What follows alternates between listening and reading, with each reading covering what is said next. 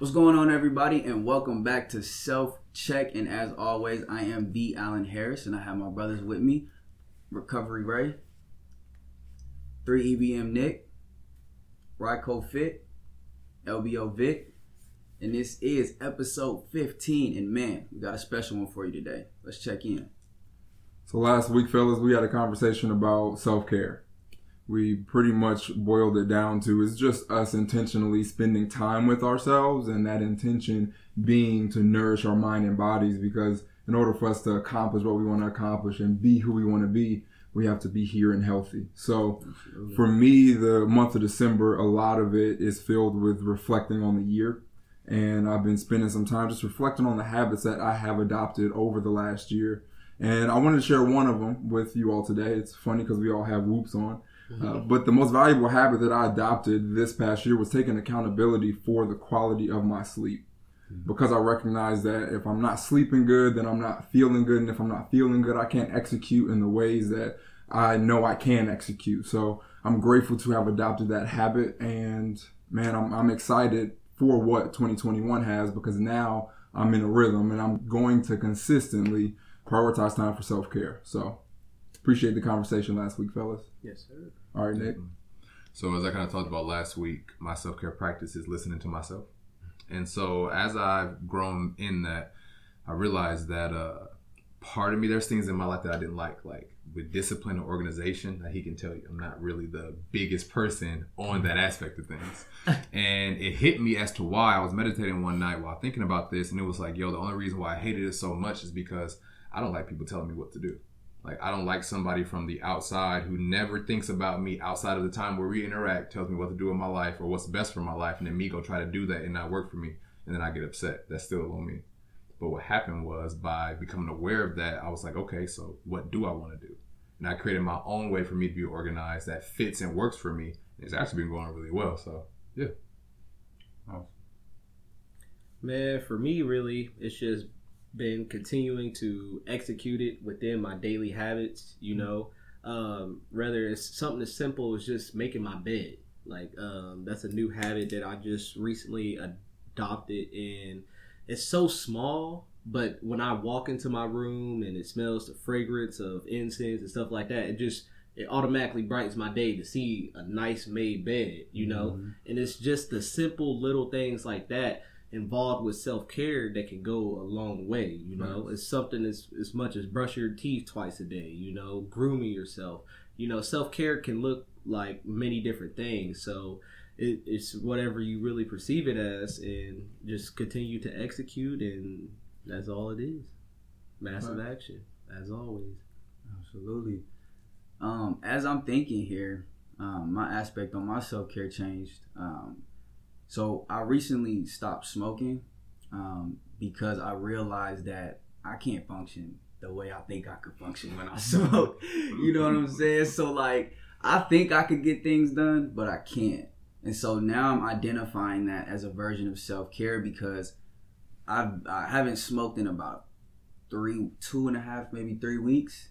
And my level of focus is better. My level of concentration is better. The things that I want to do, I'm executing a lot more. I have more energy towards things. I have more compassion towards things. I feel for things more. And I'm just now starting to notice that, as we're sitting here talking about it, because another habit that I got rid of was drinking.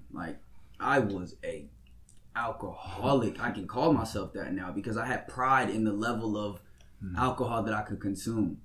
So now that I no longer depend on these substances, I have way more respect for myself, and I just realized that right now, because I would literally use these substances to either get away or think I have to do it. But now it's more so of on occasion. It literally has to be an occasion for me now. And even the smoking thing, I'm feeling that as now it has to be more of an occasion. So as I'm sitting here thinking about it, that's been my biggest journey of self-care since I got out of college. And I'm gonna say it on here. I'm proud of myself for really acknowledging that and knowing that and taking action on that. And I see the results, and it's amazing. So that's my self-care. Man, mine, like always, it kind of aligns with everybody. I hate when people tell me what to do. it's just like that was one of the first things like that. It really immediately sparked me, and then of course the drinking thing. That was more of a like just like you said, listening to myself, and then not using a substance.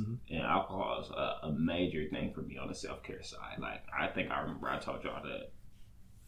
I think it was 2 weeks ago now. My uncle passed away. I was like, I'm not gonna go drink. Like I didn't. I was probably, you know what I'm saying? I really did. Granted, bro sat out there and talked to me. He wouldn't have sat out there and talked to me. I probably would have slid across the street and grabbed a bottle. Like I'm being real, because my mind was just so. You know what I'm saying? But it's just. Like I notice how I feel, like you said, when I drink, and it's a drastic difference on how I could say us, because we both were down that path on how we used to drink. You know what I'm saying? Like heavily. Like I mean, I think I've said it in a couple other episodes too, as far as like I just come in and bro come home, you just see me drinking, smoke. I'm stressed out, I'm not talking to nobody. Like I just literally duck off, but I'm just drinking. So like it's just a different view. Also going back to the gym, just a different view to health. Health is wealth. So, sir. Dope. All right, y'all. Welcome to a very, very special episode, man. I am so excited to have this brother on the show, man. Ever since I met him, he has been a powerful mark in our community. Not only giving back to the colleges, not only giving back to entrepreneurs, but also being that marker, man, in the community of Black excellence, man. From the way he walks to the way he speaks. Man, even myself and Ryan seeing him develop in the gym. I mean, just the short amount of time that I've been able to meet this brother, talk to this brother, and be around him has been powerful. So we want y'all to be just as influenced and giddy as we are when we see this, man. So, hey, without further ado, man, introduce my brother Murdoch, man. What's going on? What's good, bro? My muse is the culmination of a myriad of mess-ups turned upside down into a masterpiece of motivation. Ooh. My inspiration is the indignant spirit of an imbecile ignited and burned alive. And after a process of heating and cooling, an incredible image within me has been inscribed.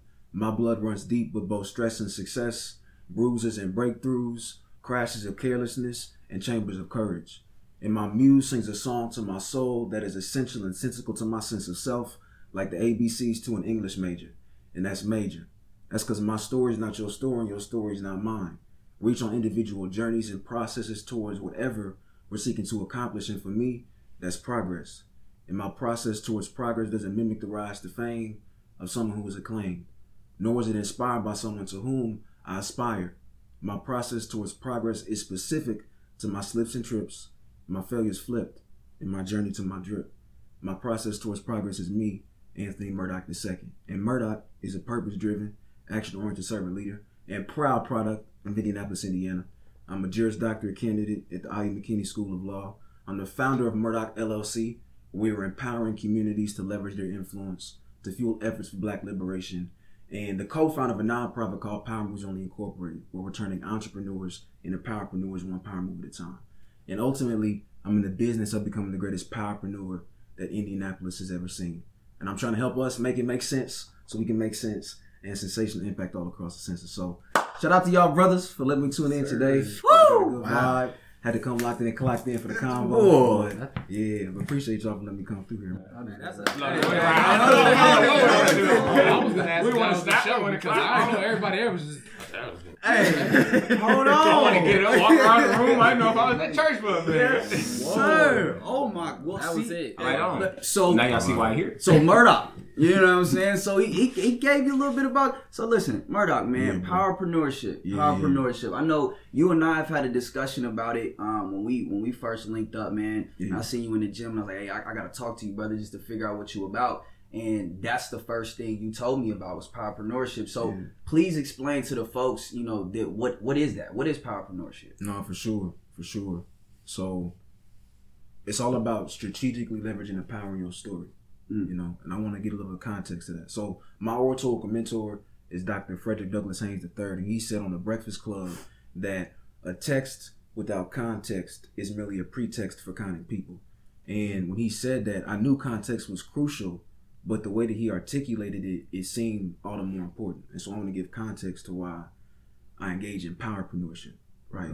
So one, etymologically, powerpreneurship was a word that I created with intention, right? So entrepreneurship, an entrepreneur is one who takes enterprises, right? And that's great. And that's part of what I do. That's how I pay my bills. That's how we pay our bills.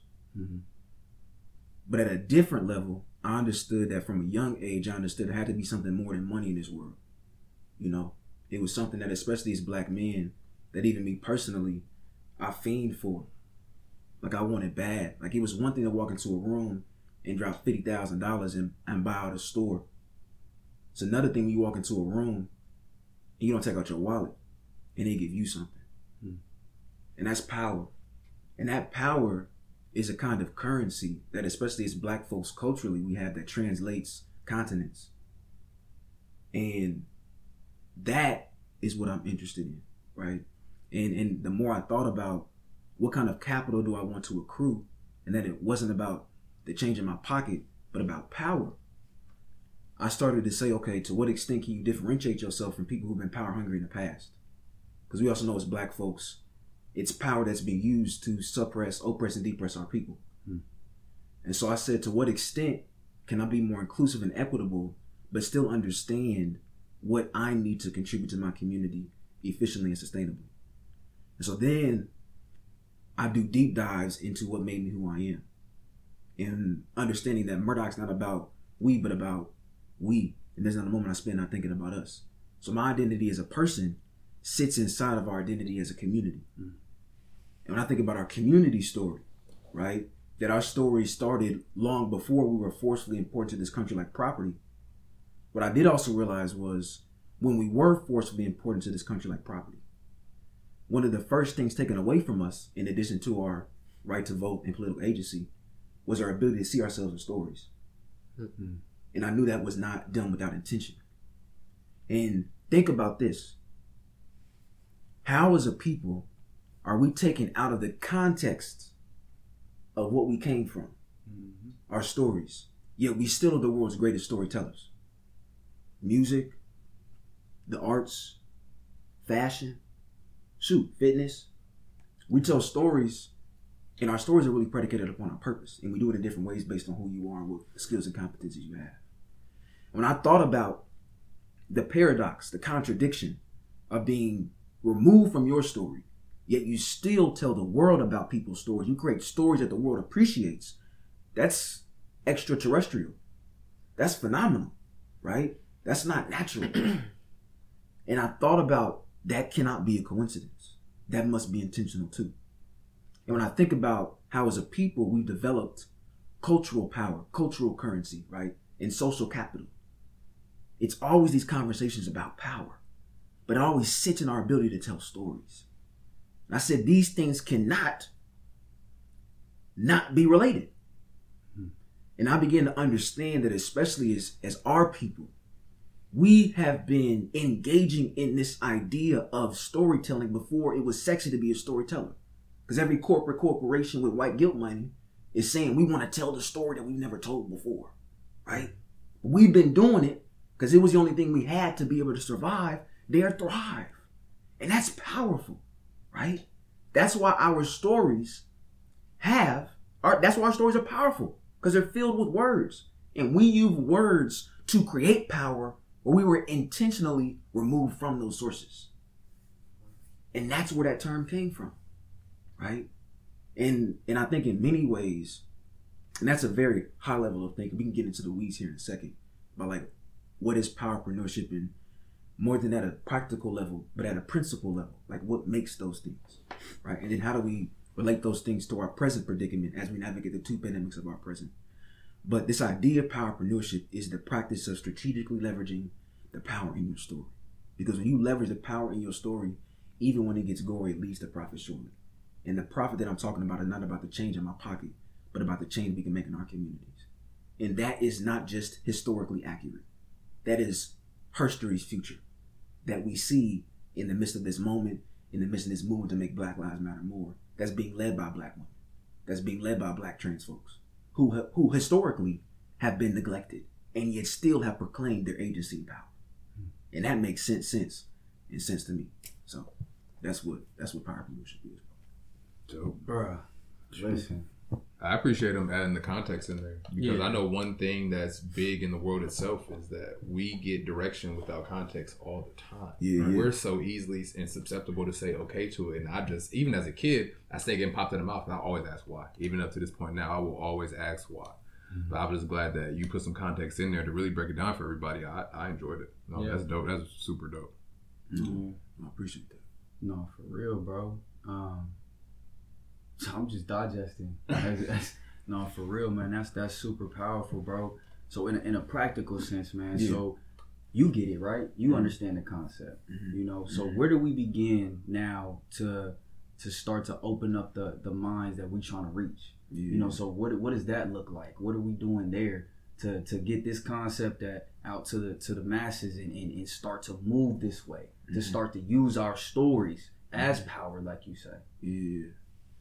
So a couple of different things, right? Let's do a principle breakdown, because I just gave a great high level explanation, very theoretical, lots of words, sounded good. I'm not sure whether or not it actually resonated, and I want to like break it down into like pieces. So there's 3 pillars to powerpreneurship. Okay. Right? And those 3 pillars are time management, peer mentorship, and affirmation. And I'll start with the affirmation piece in light of, you feel me, what y'all was talking about. And again, living in a world that tells you that, I'm gonna do it like this, right? We know that black women are the least protected, most neglected, and most disrespected people in the world. And that means that by nature, black men are the most dangerous. That's part of the reason why we don't engage in self-care. That's part of the reason why intimacy and vulnerability is seen as weak, when in reality, it's strong. It is because of how we're socialized and characterized and seen in both public spaces and in the privacy of our own lives. And so one of the reasons why affirmation is a pillar of powerpreneurship is because we have to turn it on its head. Like, we live in a world that's not going to tell you that you are not dangerous. That we don't live in a world where someone is going to tell a sister that she deserves to be protected, that she deserves to be respected, that she should not be neglected. That's not natural. That's not the way the system is set up. And instead of complaining about what's not, I try and put into existence what should be. Right? And that's the nature of what affirmation is. And so acknowledging those things to be real, I say in response that blackness is beautiful and it is bold. And it is necessary because it has always been. And without this, there could not be that. So that's affirmation. 2, time management, right? We have to schedule according to our priorities instead of prioritizing according to our schedule. What does that mean? Before I set an agenda for the day, this also goes back to self-care, but also patience, which like I loved y'all episode about that. Like I really, really deeply appreciated that episode as well. And I'll talk about that in a second. But for time management, before you give your time to somebody else, have you given yourself enough time to give to somebody else? Right? And we don't even prioritize yourself enough to ask that question because we like affirmation. So what you do get that affirmation, you can ask yourself that kind of a question. Right? And it's once your schedule begins to reflect your priorities, you begin to meet those goals, you begin to implement those strategies and see them executed. You begin to feel as though the time you spend, and not even just the time you spend, but the life you've been given does matter to you before it matters to somebody else.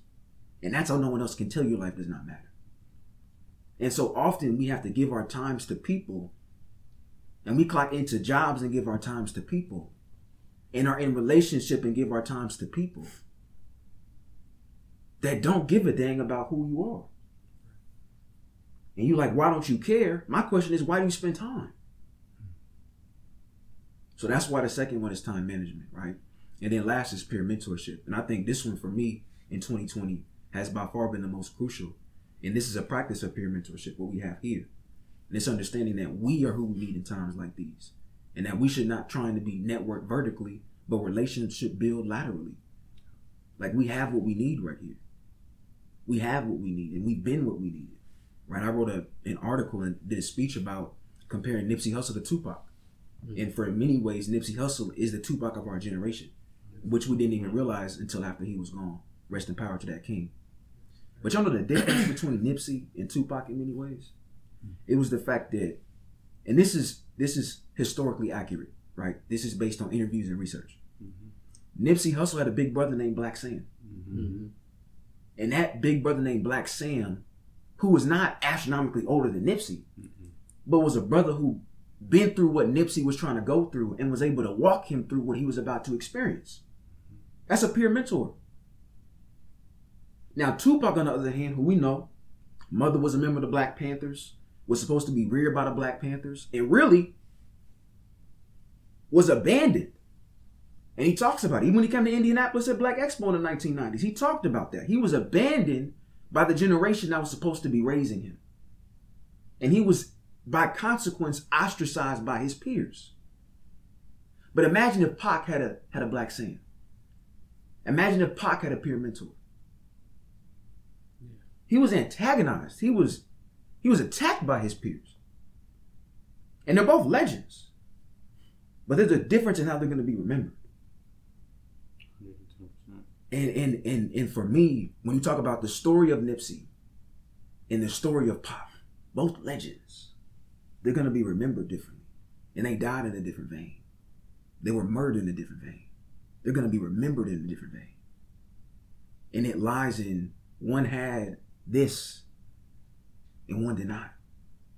And so when you talk about this idea of strategically leveraging the power in our story, you need people who affirm your story and tell you to spend time on your story and say that I care about your story and I care about your story because you're my brother.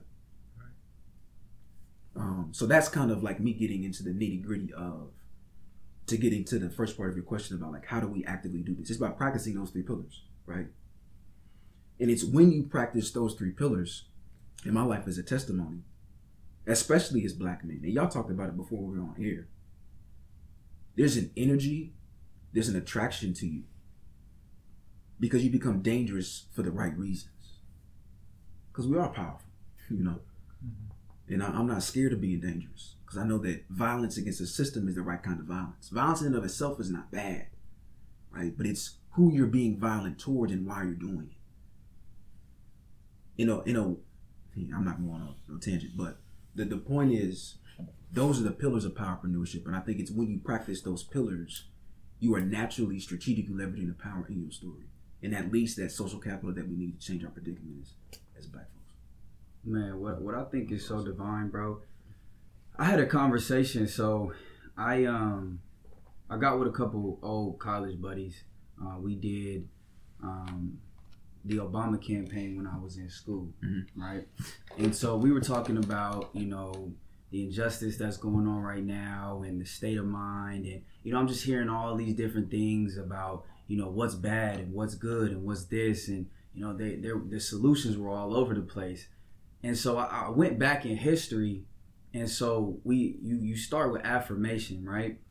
I feel like our original form of affirmation was coming from our leaders, right?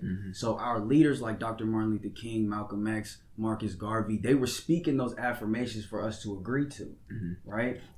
When we lost them, we lost those affirmations in a way, right? So then we get to this position of now Pac and the rebellion against bringing those people back to that, right?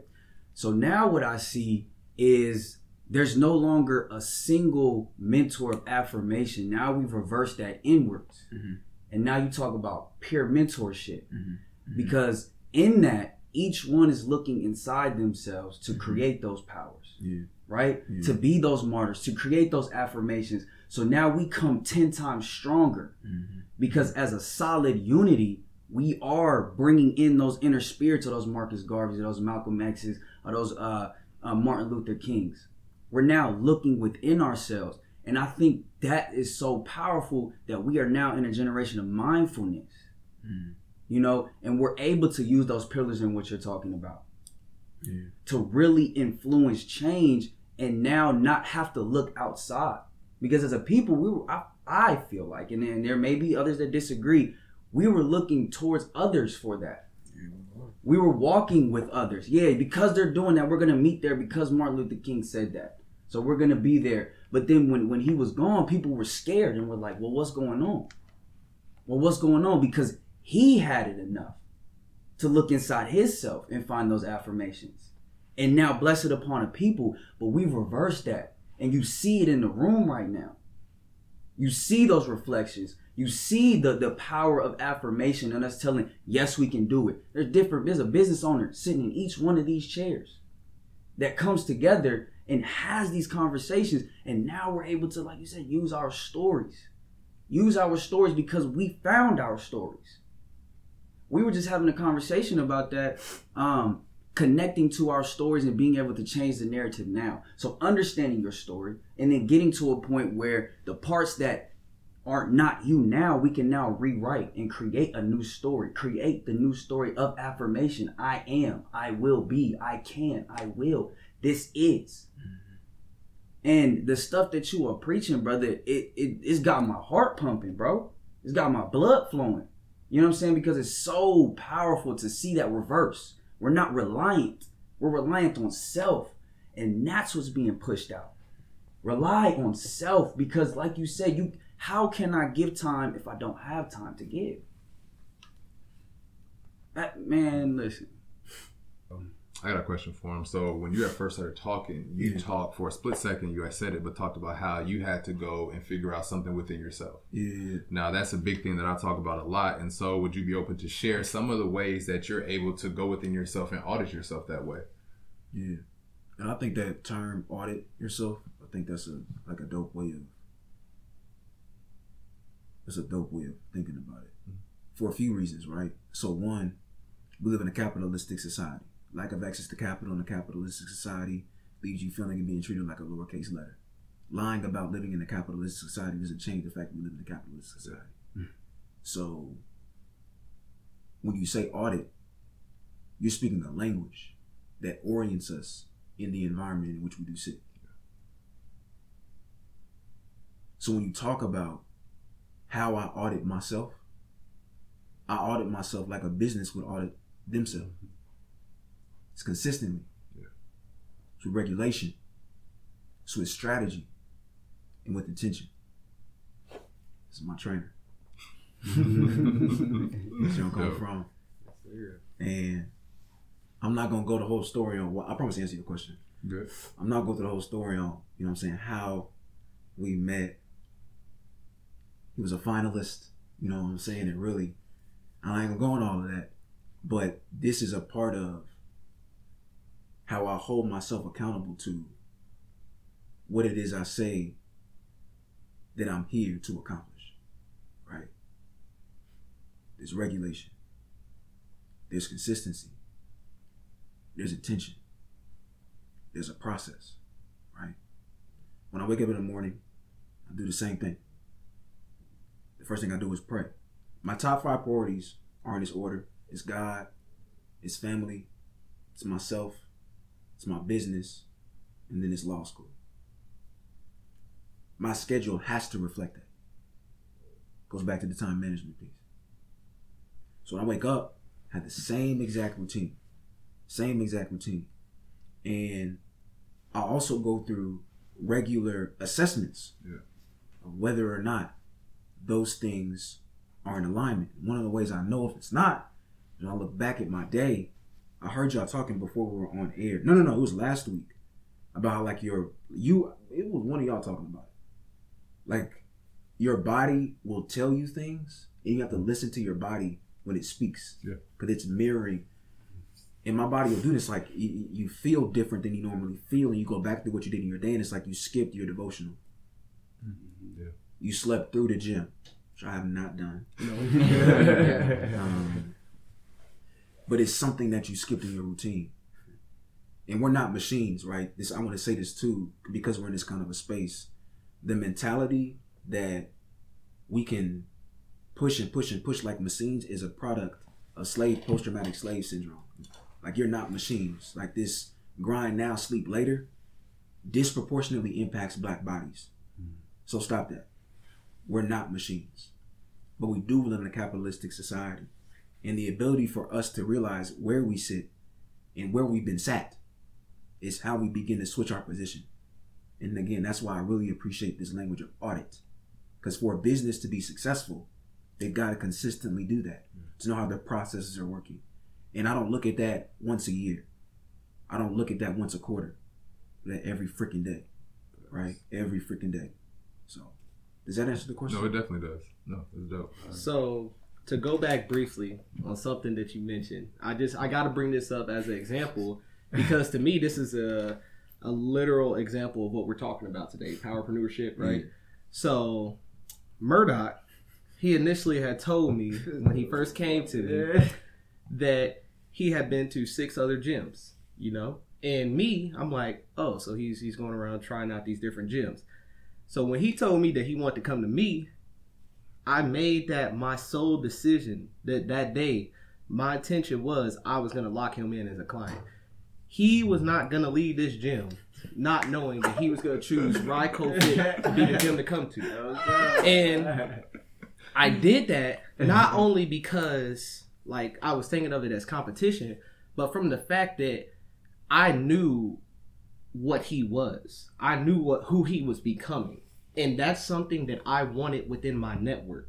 And I'm like, what better way to get personal and up close with somebody than personal training? Mm-hmm. I get to talk with him hand to hand every day. I get to pick his brilliant mind.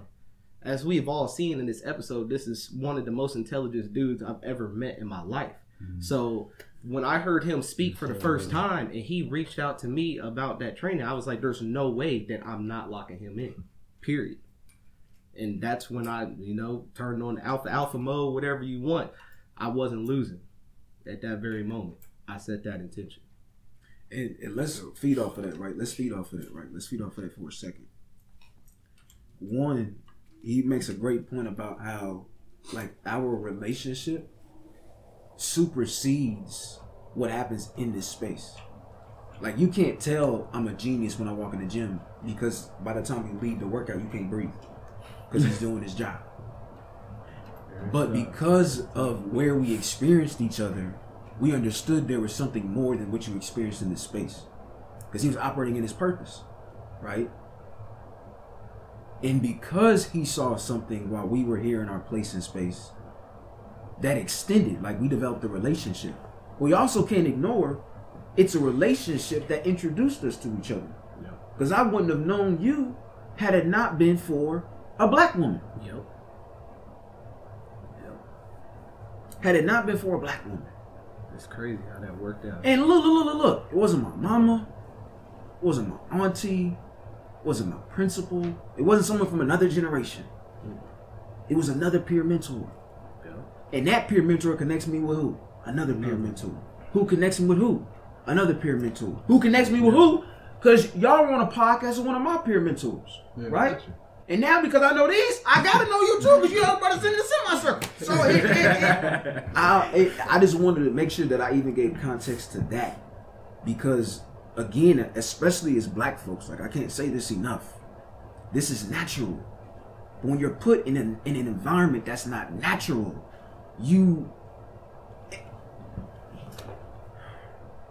two things. One, your instinct doesn't change, it's just suppressed.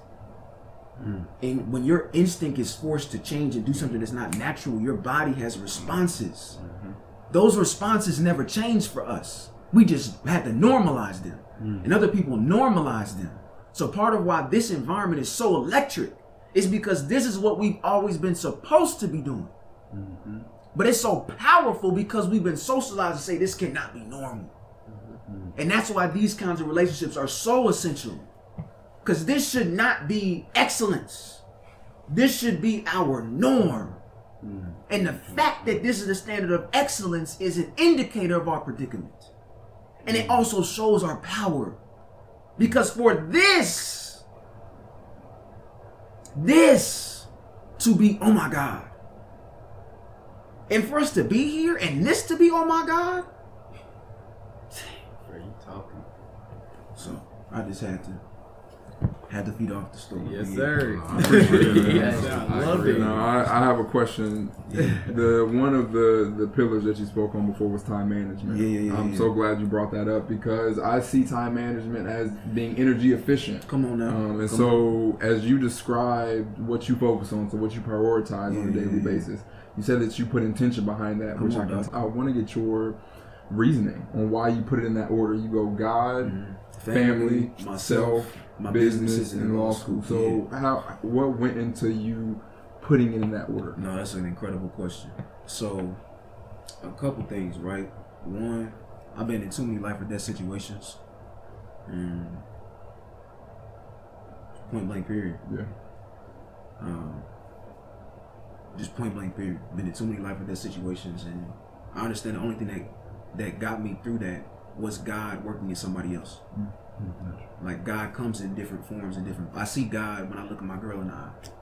I see God when the sun comes up in the morning. I see God when my bills is paid. Right. You feel me? And sometimes God comes when your ride pulls up to a party 5 minutes before somebody gets shot. You see where I'm coming from? Sometimes God comes when you in a gas station and everybody's stuck up, but you're not the one that gets shot at the gas station. You see where I'm coming from? Yep. God comes in a format when you got a group of friends who went through an experience and everybody is dying to depression but you. God comes in that form. And and those experiences I had. And so I would be damned, pun intended, if I didn't put him first. Because I know who I am and whose I am. My mama told me every day. And I didn't know what that meant, but I know what that means now. Because I've experienced it and I've seen it full circle. So that's why he's first. And also, for me, I don't know about y'all, but God for me is a black woman or a black man with a sense of humor. So I want to make sure I kind of articulate that too. We might not have the same idea of who God looks like, but that's the God that I serve. Okay. So, second piece, like family, I'm a product of my environment. I'm a proud product of my environment. And I'm also a human being. That means I'm a product of socialization. And the people who've been in the closest proximity to me is my family. And our family's not blood, but that's who made me who I am. I'm saying we're a form of family because of what we experience today. And as black folks, we engage in community. We're natural to community. We're social beings. That's why, one of the reasons why the second pandemic of our present, that being COVID-19, has been so problematic for our community. Because we had to engage in a social distancing. That doesn't make any sense. We need to be physically distant, not socially distant. Socially distant particularly and disproportionately impacted particular groups of people. We never had to be socially distant. If you're going to physically distant, we need to become more socially proximal. Yeah. So that's why the family is second, because I'm a product of my environment, and my family is what curated that for me, whether or not I liked it. And even where I suffered trauma and continue to suffer trauma at the hands of who I call family, or I experienced triumph and continue to experience triumph because of my family. Like that made me who I am, purpose-driven, action-oriented, and servant leader, and proud product of this city. Right, third, myself. To be frank with you, I just made that adjustment within the last 2 months. Because myself wasn't even on my list. Murdoch LLC was. And I didn't even know how I wasn't taking a dose of my own medicine. I became my business. And I just told y'all that that's a product of the post-traumatic slave syndrome. How does a mission from my company empower communities to leverage their influence to fuel efforts for black liberation? And I myself am modeling the idea of the post-traumatic slave syndrome. That doesn't make sense. So I made the adjustment. And that had to become third because I'm a product of the first two things, and that leads me to be there. And so then the last two things, I mean, Murdoch LLC is, and more than that, everything I'm involved in, like that's my purpose. You feel me? And law school just, happens to be on my calendar. Yeah. Law school. Just outside. It's a big problem. It's in there. But really though, I appreciate that, bro. Respect. Yeah. Man, brother. So I got one big question for you. leaving this earth, eventually we all, go on to second phase, right? Yep. So when you pass, the one thing you want people to remember you by, what's that? The one thing I want people to remember me by? When they hear Murdoch, what's that one thing that you constant ring?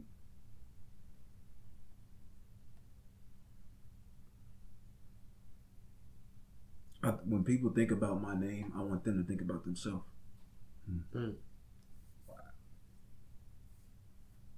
Like, for real. I mean that wholeheartedly too.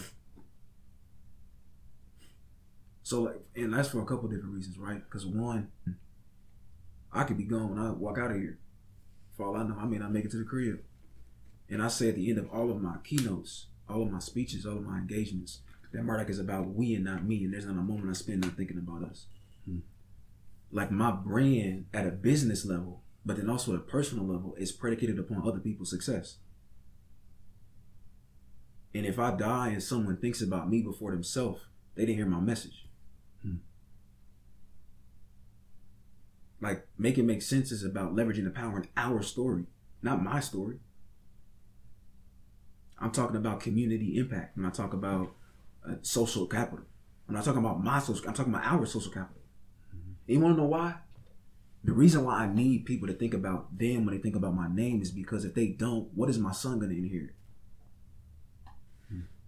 What is my daughter going to inherit? Because that's my seed. I don't have any kids. But that's my seed. Like, I need people to take care of my kids. And my kids' kids. And my kids' kids' kids.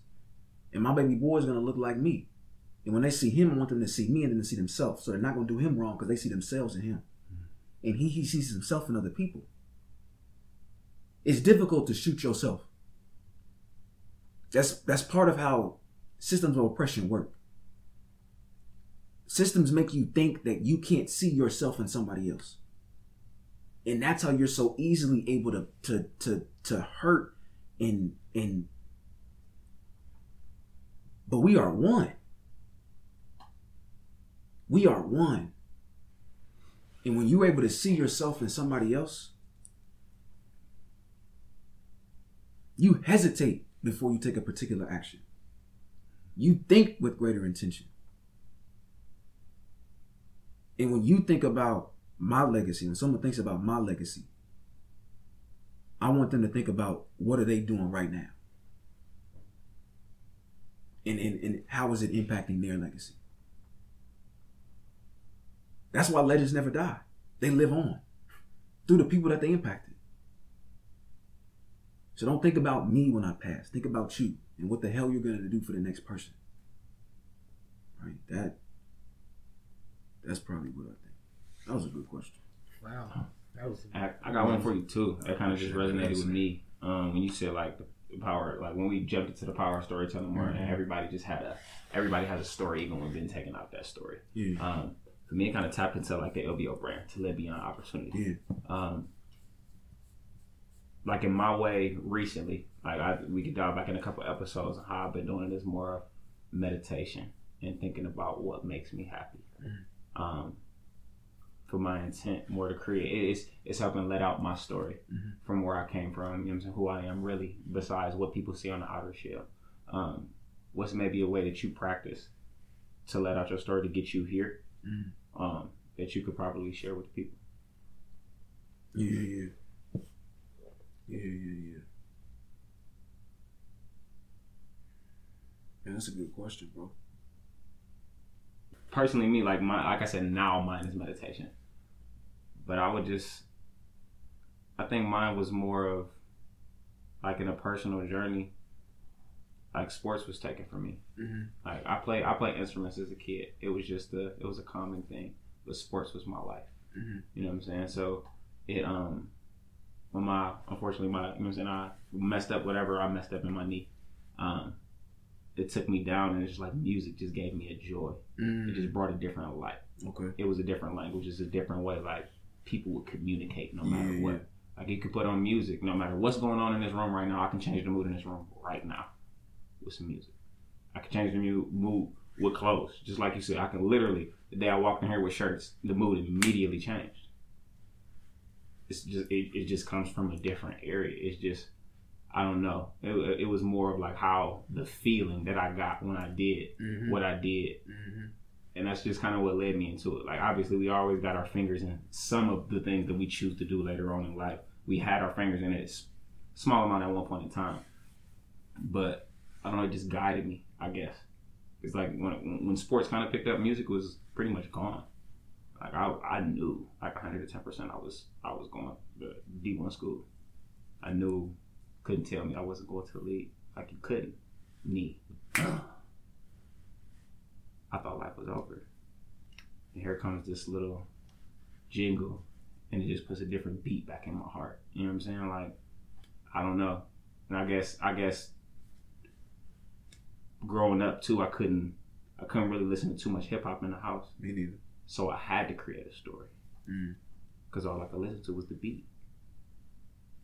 So that's just where mine kind of picked out from. So it's just like, I don't know what led you down your path to where you are, basically, because that's kind of ultimately what it is when we tell the story. Yeah, bro. So I feel like you asking two different things too. So the first thing I'll say is like what prompted me to want to tell my story, and it was when I realized how many people couldn't. Like, I was raised in a household that was predicated upon stewardship, and I don't see stewardship as like giving back to who gave to you, but it's more so leaving what you have better than when you found it. And when you see people who don't have the opportunity, who are actually more capable than you of doing something, like something I try and do a lot, I was even talking to bro about this earlier, is I went through a process where, one, I had to like understand how much money I spend on whatever. Then I think about where I spend that money. And I'm spending more money in places I never spent money on now than I have before. And I think about, how did I even make it this far spending money in such places? Like, when I look at my budget, I mean this wholeheartedly. I spend more in this gym or in the food I eat than in the clothes that I buy. I could have never said that years ago. And it's not because he's expensive or because food is expensive. But I understood what's important. Man, that's deep. And think about how long, like, I know people right now who have a $25 gym membership, and that's expensive. Yeah. You see where I'm coming from? Yeah. A month. $25. I don't know if I'm finna renew it next month, bro. I might run around the block for real. I don't even need it. I hit the push-ups at the bro. So let's look at these other memberships, right? So $25 for your body. You pay $13 for Netflix. That's a $10 difference plus tax. What? $25? A bottle or whatever gonna cost you at least $27.99. That's every weekend because you're depressed. That's real. I ain't even gonna start talking about other things we can't talk about. We know how much that costs too. No. Okay? So, I promise to answer your question, but I just had to. No. Like, that was a major realization for me, and it sits inside of a bigger lesson. And it's, I have a privilege to understand that when I invest in my body, that's a transformative process, right? I keep bragging on dude, which I'll continue to do, but like mind, body, spirit, right? And there's a relationship between mind, body, and spirit. They're not three separate entities, but they create your identity and who you are. Your mind, your body, your spirit. And when I realized I was spending more money on clothing my identity than I was developing my identity, and people thought I was that man then, I was doing no identity development. I was remaining who I was. It just looked better because of what I put on top of it. Now I'm doing identity development. Niggas still fresh, but I'm doing identity development now, like that. And the reason I learned that was because I understood the privilege of knowing I was not doing identity development. And so when I learned how to tell my story, or why I needed to tell my story, was I realized it was a privilege to know I had a story. It was a privilege to be exposed, whether it's because of trauma or triumph, that I needed to tell my story. And I realized I was surrounded by people who didn't have that privilege. Right? It's dangerous to tell our stories, but there's also people who just don't have that opportunity. And I was like, it is wrong of me, especially as a black man, to have that privilege and not take advantage of it. Saying what my mission and vision is for life. This idea of black liberation. But then two, right, to talk about like what helps me do that. Oh yeah, bro. Like I had to think about it. But music, bro. Music has helped me out of anxiety. Music has helped me out of thoughts I never want to have again. Music gives me joy like nothing else. Music, and hip hop specifically, like I'm being extremely general right now, but like hip hop, that is a story. It is a genre of storytelling. And hip hop helped me learn how to tell my story. And you're right, like as a kid, I could not listen to it growing up. Listen to gospel music, which is also a form of storytelling. Definitely. But hip hop hit different. Hip hop hits different, and it continues to hit different. And that's why I opened up with what I opened up with, right? Because I ain't a rapper, but I have a story to share, and I feel like it's a responsibility to the mission and vision of what's on my life to tell that story. So it's a great question, bro. So for real, man, listen, tonight has been probably one of the most powerful episodes, bro. I mean, you dropped some gems, bro. Just hearing your story, hearing where you coming from, speaking how you speak with the power and the emphasis that you speak, bro, says a lot, man. Says a whole lot. So we do this thing at the end where we like to leave our gems. Sometimes we leave books, you know. Sometimes we leave, you know, scripture, something that we read that we like, you know. So leave us with something, man. Leave the people with something that they can digest after this, you know, that will get them in the direction of powerpreneurship, get them in the direction of telling their story. Yeah, leave us with something, man. Loving yourself is a revolutionary action, and you are worth the revolution. Loving yourself is a revolutionary action, and you are worth the revolution. You mentioned three brothers' names: Dr. King, Malcolm X, Marcus Garvey. None of them brothers loved themselves. And they led revolutions. So imagine how much more revolutionary they could have been if they loved themselves. You can be more revolutionary than them brothers today, simply by loving yourself in the world that teaches you to hate it. Check yourself before you wreck yourself. Loving yourself is a revolutionary action, and you are worth the revolution. That's my tidbit, bro. There it is, brother. Well, Murdoch, once again, man, thank you so much for blessing us with your presence, for blessing the people. Tell them how to get in contact with you. Tell them where they can locate you. For sure. All that good stuff. MurdochLLC.org. All right, I don't know when this joint finna drop, but MurdochLLC.org. You'll find everything you need to know. I love y'all. Yes, Thank you. Sir. Nah, no doubt, man, no doubt. But once again, self-check. We'll holler at y'all, man.